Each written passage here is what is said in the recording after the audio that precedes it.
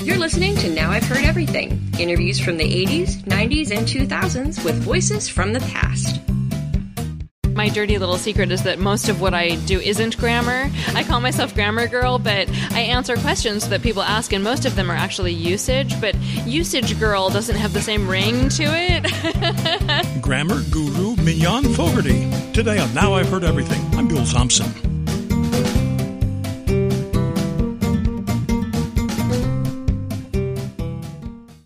Do you know how hard it is to interview somebody who you know will be assessing and evaluating every sentence, every word that comes out of your mouth? I hadn't been this nervous since I interviewed William F. Buckley, but when I interviewed Mignon Fogarty, otherwise known as Grammar Girl, in 2009, she turned out to be much nicer than I had feared. When we talked about her podcast and her books, she was nothing but cordial and professional and forgiving. Since 2006, Mignon Fogarty has produced and hosted the Grammar Girl podcast. Now, who would have guessed that America was so enthralled by grammar? Indeed, it turns out that proper language usage is really important to a lot of people. And if you doubt me, just post something on social media that includes a mistake in grammar or language or usage, and watch how many of your friends will correct you. So here now from 2009, Grammar Girl, Mignon Fogarty. This your second book?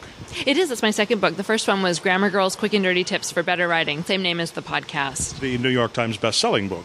That's right. Thanks for reminding me, actually. New York Times bestseller. I get to say that for the rest of my life, which is fantastic.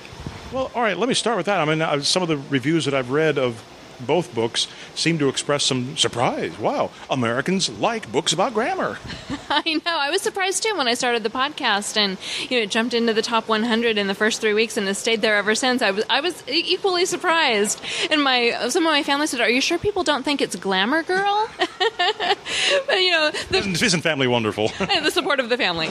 So, but, there are so many people who do care about language. My listeners, they're copy editors and people who love language and always have, but also people who have to write more and more than they used to. If they write an email to their boss or they want to write a blog, and they know people are reading their work and they just want to learn and do a better job because they know people are judging them on their writing. So it's a pretty diverse audience, actually.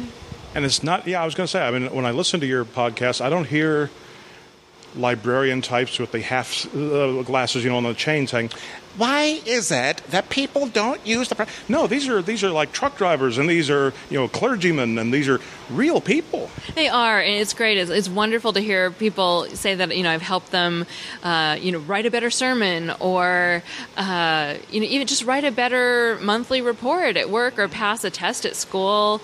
It's very rewarding. And for those who think it doesn't matter. And if I hear the phrase, "but you knew what I meant," one more time, I'm going to punch somebody. It really does. If you want to get ahead in your career, if you want to make your mark as a blogger, you better be on top of the rules. It does. I mean, think of, in the past you used to meet people in person or talk on the phone, and now you meet people in writing all the time. And so, where it used to be dress for success, now I think it's write for success, because people are making their first opinions and lasting opinions about you based on just what they read that you've written. So this is a book that we read one page at a time, one day at a time?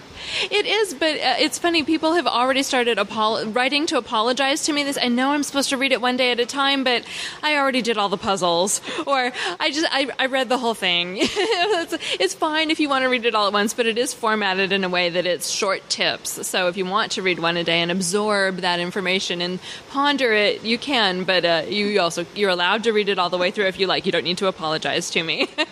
You broke the rules. You must return the book. That's right, yeah. Go back and start at the beginning and do it again. But, I'm guessing that a lot of people, if they have the discipline to do it one day at a time, and they'll kind of absorb that kind of knowledge on a accrual basis, kind of accrual, not cruel, just make sure my enunciation is right, they're going to put it on the reference shelf, and they're going to come back to it, for how many years? Right, and that's why actually it isn't a tip-a-day calendar, because it could have been. It's sort of the same format, but I couldn't bear the idea of people tearing off the wonderful tip and throwing it away. So, you have that tip-a-day format to help you get through it slowly and absorb it and learn it, but then it also has a wonderful index, so you can keep it and use it as a reference book for the rest of your life, or as long as you care about writing. Now, you've done a couple hundred podcasts, and I think you told somebody the other day that you pretty much run out of the big issues, the effect versus affect, and lie versus lay, and things like that. Will there come a point which you say, wow, I just can't help you people anymore?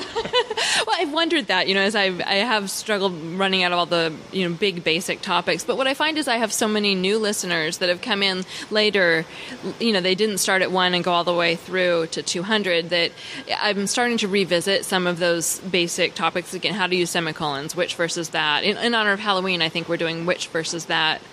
Witches this week. So, I rewrite them, I make them better, I add things based on questions people have asked over the years. So I'm not, I'm certainly not doing reruns, but sort of revisiting some of the bigger topics and mixing that in with some newer, interesting stuff too, some of the more esoteric questions. But, every day people ask me something that I haven't covered yet. So, could I guess that there are probably fine shades of distinction between punctuation, which Lynn Truss has covered, and grammar, and just plain usage. Choosing the right word. Those things kind of overlap and blend a little bit, don't they? Right. So my dirty little secret is that most of what I do isn't grammar. I call myself grammar girl, but I answer questions that people ask, and most of them are actually usage, but usage girl doesn't have the same ring to it.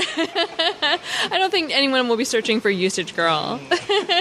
All right, let me toss then one at you. Just this morning I heard there was a soundbite from Hillary Clinton, our Secretary of State. She's visiting Pakistan, and a reporter asked her about the situation in Afghanistan, and she said, well, Al-Qaeda has taken the lead because they can blow up things. I would have said blow things up. Is either more correct than the other?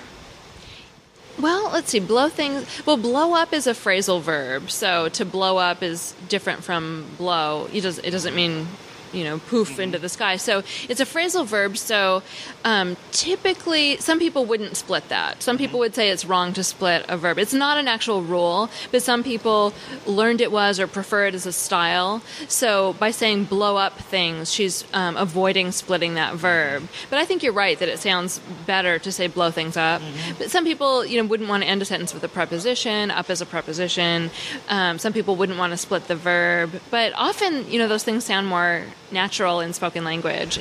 I was just going to say, nobody is going to say ending a preposition is something with which I will not put. It just sounds very awkward. So I'm wondering if a lot of what end up being grammatical mistakes are simply conventions of the way we speak, and then when we write it down, it turns out not to be correct. Well, the way language changes is it changes in spoken language first, usually. Spoken language is a more informal environment to work in than writing. You can't edit what already came out of your mouth. And if you hang around someone who speaks informally, you're likely to pick up their bad habits too. So the habits spread. All the Valley girls who say like, it spreads through the school. I do think, it changes in language first, and then some of those things will eventually be accepted into formal language, and some of them won't, and people will fight about them as they're making the transition. A good example is starting a sentence with hopefully. Hopefully it won't rain tomorrow. Some people would say that that's an abomination. It's wrong. It's horrible. You hear it all the time in spoken English, but it's much less accepted in written English, although it's becoming much more acceptable to start a sentence with hopefully. And I feel quite confident that in 50 years, no one will argue about it and it will be standard English. But it's going to go through that period where people fight about it, and it's only acceptable in spoken language, and it travels through the language. And things do change. If you look at language in the 1800s and what people fought about back then, and there's a strenuous objection to the word lengthy. And now we wouldn't think twice about saying, oh, it was a lengthy hospital stay or something like that. Well, back then, people were up in arms about lengthy and said, what's next? Strengthy? There are all these arguments that we look back on and think they were ridiculous at the time. But, so those, I think in the future, people will look back and think some of the things we argue about are ridiculous, too. After this short break, Mignon Fogarty reveals the secret pastime she really enjoys that most of us tried to avoid when we were in school. Now back to my 2009 interview with grammar girl Mignon Fogarty. What do you think about this convention that I see? It's not even, I shouldn't say a convention, this new thing that I see in print among well-known journalists in some cases, where they want to emphasize a sentence by saying the, period, best, period, movie, period, ever, period. It's a little unsettling to me. It is. I see that, and I know what they mean. And there's that I know what they mean thing, but they're trying to emphasize how they would say it. The best movie ever. But it looks very informal to me when I see it. It looks kind of not gimmicky, but almost gimmicky, I guess. Is there a difference between an individual writer's style, which may violate all kinds of rules, and violating rules? I mean, if I read James Ellroy, I'm sorry, he's a brilliant writer, but he's going to violate all kinds of rules. But I know that he's violating the rules. Right. Same thing with like Herb Cain with his 3-dot journalism, using ellipses to separate sentences. It's hard for me because I don't like it because it breaks rules, and I'm a rule girl at heart. But I feel like people like Herb Cain can get away with it, but I don't want to tell a high school senior that they can get away with it. And there I used a plural, a high school senior, that he or she should get away with it. I'm always self-correcting. But I don't know. Well, I want to say it's okay, but I just can't. maybe to paraphrase the great Lloyd Benson, you, sir, are no Herb Cain. Yes, you high school senior are no Herb Cain. Exactly, that's great. You may also be the only person I've ever known who publicly admitted enjoying diagramming a sentence. Oh, a lot of people who come to my book signings also publicly admit that they enjoy diagramming sentences. It's fun. It's like a game. I see the rules of grammar as a game. How some kids get really excited about Pokemon or the SimCity. It's all just based on rules. It's all just a different kind of game, and I think sentence diagramming is lots of fun. I will leave it at that. Yeah, I think there are certain people who enjoyed it. So, and they don't teach it in schools anymore. But I've had people ask me, where did you get the book? Were you refreshed how to diagram sentences? And there's very old school workbooks you can still buy on Amazon or somewhere like that. And there does seem to be a kind of downsizing of our English education, to the point where all they're doing is, as they say now, teaching to the test, so that they can pass the No Child Left Behind thing, and that's all, and then everything else gets left behind. Grammar, I can't recall the last time I've actually heard a school child use the word grammar. I know they are teaching to the test, and I hear that is a problem. And there was a teacher in New York who got in trouble for teaching the students grammar because it wasn't on the curriculum, and they had deviated from the curriculum. So that breaks your heart.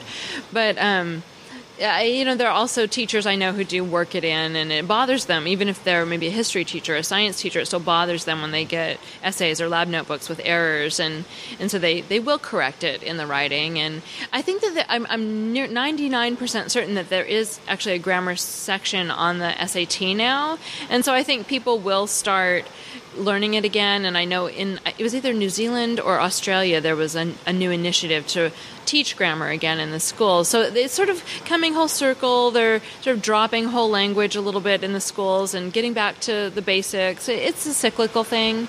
So I'm glad to see that grammar is becoming more important. Well, if you had asked me this 5 years ago, I would have said, nobody in America can talk at all anymore, judging by the comments that people leave on various blogs. But I have to confess to you, I've noticed just in the last maybe year or two, a noticeable improvement in the quality. Now, I don't know, maybe the blogs are being moderated better, or maybe people are finally catching on to what you were saying a moment ago, that now the only the major means of communication is by the written word. Well, the nice thing about that we're all writing so much is you do get the schlock out there, but also the people who are good writers now have new forums in which they can be discovered and write, and you can be recognized for being a good commenter on a popular blog now. I mean, you can really be noticed that way. So I think people are starting to take it more seriously, and it's allowing good writers to be recognized just in the same way that it's allowing bad writers to be recognized. I'm guessing you probably have regular commenters, regular fans. I do, yeah. Regular people who comment on the blog, and I appreciate that they jump in and make comments and help other people. It's great. You know, I can't answer every question, and so someone will ask a question in the comments, and other people, often the regular commenters, will jump in and help them and answer their questions, and I appreciate them very much that they do that. I remember years ago, Ann Landers, and I can't remember what the topic was, but she thought it was just going to be another innocuous little column she wrote, and turned out to generate like tens of thousands of letters. Has there ever been anything that you wrote that you thought, okay, this is just another nice little podcast, and I'll move on, and you got tons of reaction to it? Well, the whole Grammar Girl podcast, it was my hobby to start with. There hasn't been one particular episode that really has stood out from the others. I guess I was sort of surprised. I wrote one, how to write a good blog comment, actually, and that was surprisingly popular. I thought that it wouldn't be as popular because it wasn't about grammar. It was sort of more of a general topic, and that was popular surprised me, but it wasn't there isn't one or two that just jump out head and shoulders above the rest in popularity. I guess, again, judging by the individual comments that I see, certain people are exorcised by certain things. I mean, it's exclamation points. Oh, those exclamation points are going to be the death of me yet. For others, it's a misplaced apostrophe. For some, it's the misplaced modifier. Everybody has a little pet peeve. Yeah, I find when I meet people out at book signings and things like that, everyone loves to tell me their particular pet peeve. When I do radio interviews, people will call in and say, the thing that really bothers me is X, Y, or Z. So sometimes I don't even have to answer questions. I just stand there and say, I know. It's horrible, isn't it? There is one, and I wish I could remember the name of the blog. All it is photos of signs with incorrectly placed quotation marks. It's the blog of unnecessary quotation marks. Yeah, it's great. Yeah, there's also one that's called the lowercase L blog that signs will often have all capital letters in them except one lowercase L, and there's a whole blog dedicated to that. There are a bunch of great blogs like that, just dedicated to one thing. So what kind of blogs do you follow? Oh, I'm not much of a blog follower, actually. I'm pretty busy producing my own. I wrote 2 books this year, and I read podcasting news. I try to keep up with the industry by reading podcasting news, and I have a lot of headlines in my blog reader, but I confess lately I haven't clicked through too much. There's too many. Yeah, and there are so many good. A recent one I just discovered that I enjoy is Overheard in the Newsroom. Yes. It's just very short, hilarious things that sort of highlight the demise of the newsroom. But they're also well written. They are well written. You know, the people. Yeah, they're great. They're wonderful. All right, now with 2 books behind you, is there a third coming? I mean, how many times do you go to the well? There's a third and a fourth. I have a book for middle school students coming out in summer 2010, so that's in editing right now, and that has more of the hardcore grammar that people learn in school. So we talk more about naming the verb tenses and things that a writer at who's writing email for work doesn't really care about the past perfect tense, but kids in school have to learn it. So it has more of that in it and more workbook kind of stuff. And then there's talk of a handbook for college freshmen coming after that, and they're I don't even know what will be after that, but we're definitely planning more because they're so popular. People seem to want it, and different audiences need things formatted different ways. So I imagine I'll be writing books for a while to come. Now you can find links to Mignon Fogarty's books and podcast in our show notes or at our website, heardeverything.com. Now you'll also find at heardeverything.com my interview with someone else who has a very popular podcast, knows a thing or two about it, Neil deGrasse Tyson. Science literacy, in the era in which we live, the last thing we need is a scientifically illiterate public because there are too many issues, too many problems, too many things you're going to have to vote on. And my interview with someone else who knows a thing or two about a well-chosen word or phrase. My 1998 interview with former Reagan speechwriter Peggy Noonan. Reagan told me a bunch of things that I thought worked for him. It was only after I became a speaker that I realized, this works for me. Reagan's first rule of speeches was don't speak longer than 20 minutes. And of course, we post new episodes of Now I've Heard Everything here every Monday, Wednesday, and Friday. And you can find us on all major podcast platforms. Would you do me a favor? If you liked today's episode, would you tell a friend about Now I've Heard Everything? We love new friends. And thank you for listening. Next time on Now I've Heard Everything. She was told by her TV station employer that she was too old, too ugly, and not deferential to men. They fired her. She sued and won. But there's an asterisk next to that because, well, I'll let her tell you. My 1988 interview with former TV anchor Christine Kraft. Though I'm not a beauty queen, I'm sort of your aging all-American surfer cheerleader type. I don't think that you have to be a model to do the news. That's next time on Now I've Heard Everything. I'm Bill Thompson.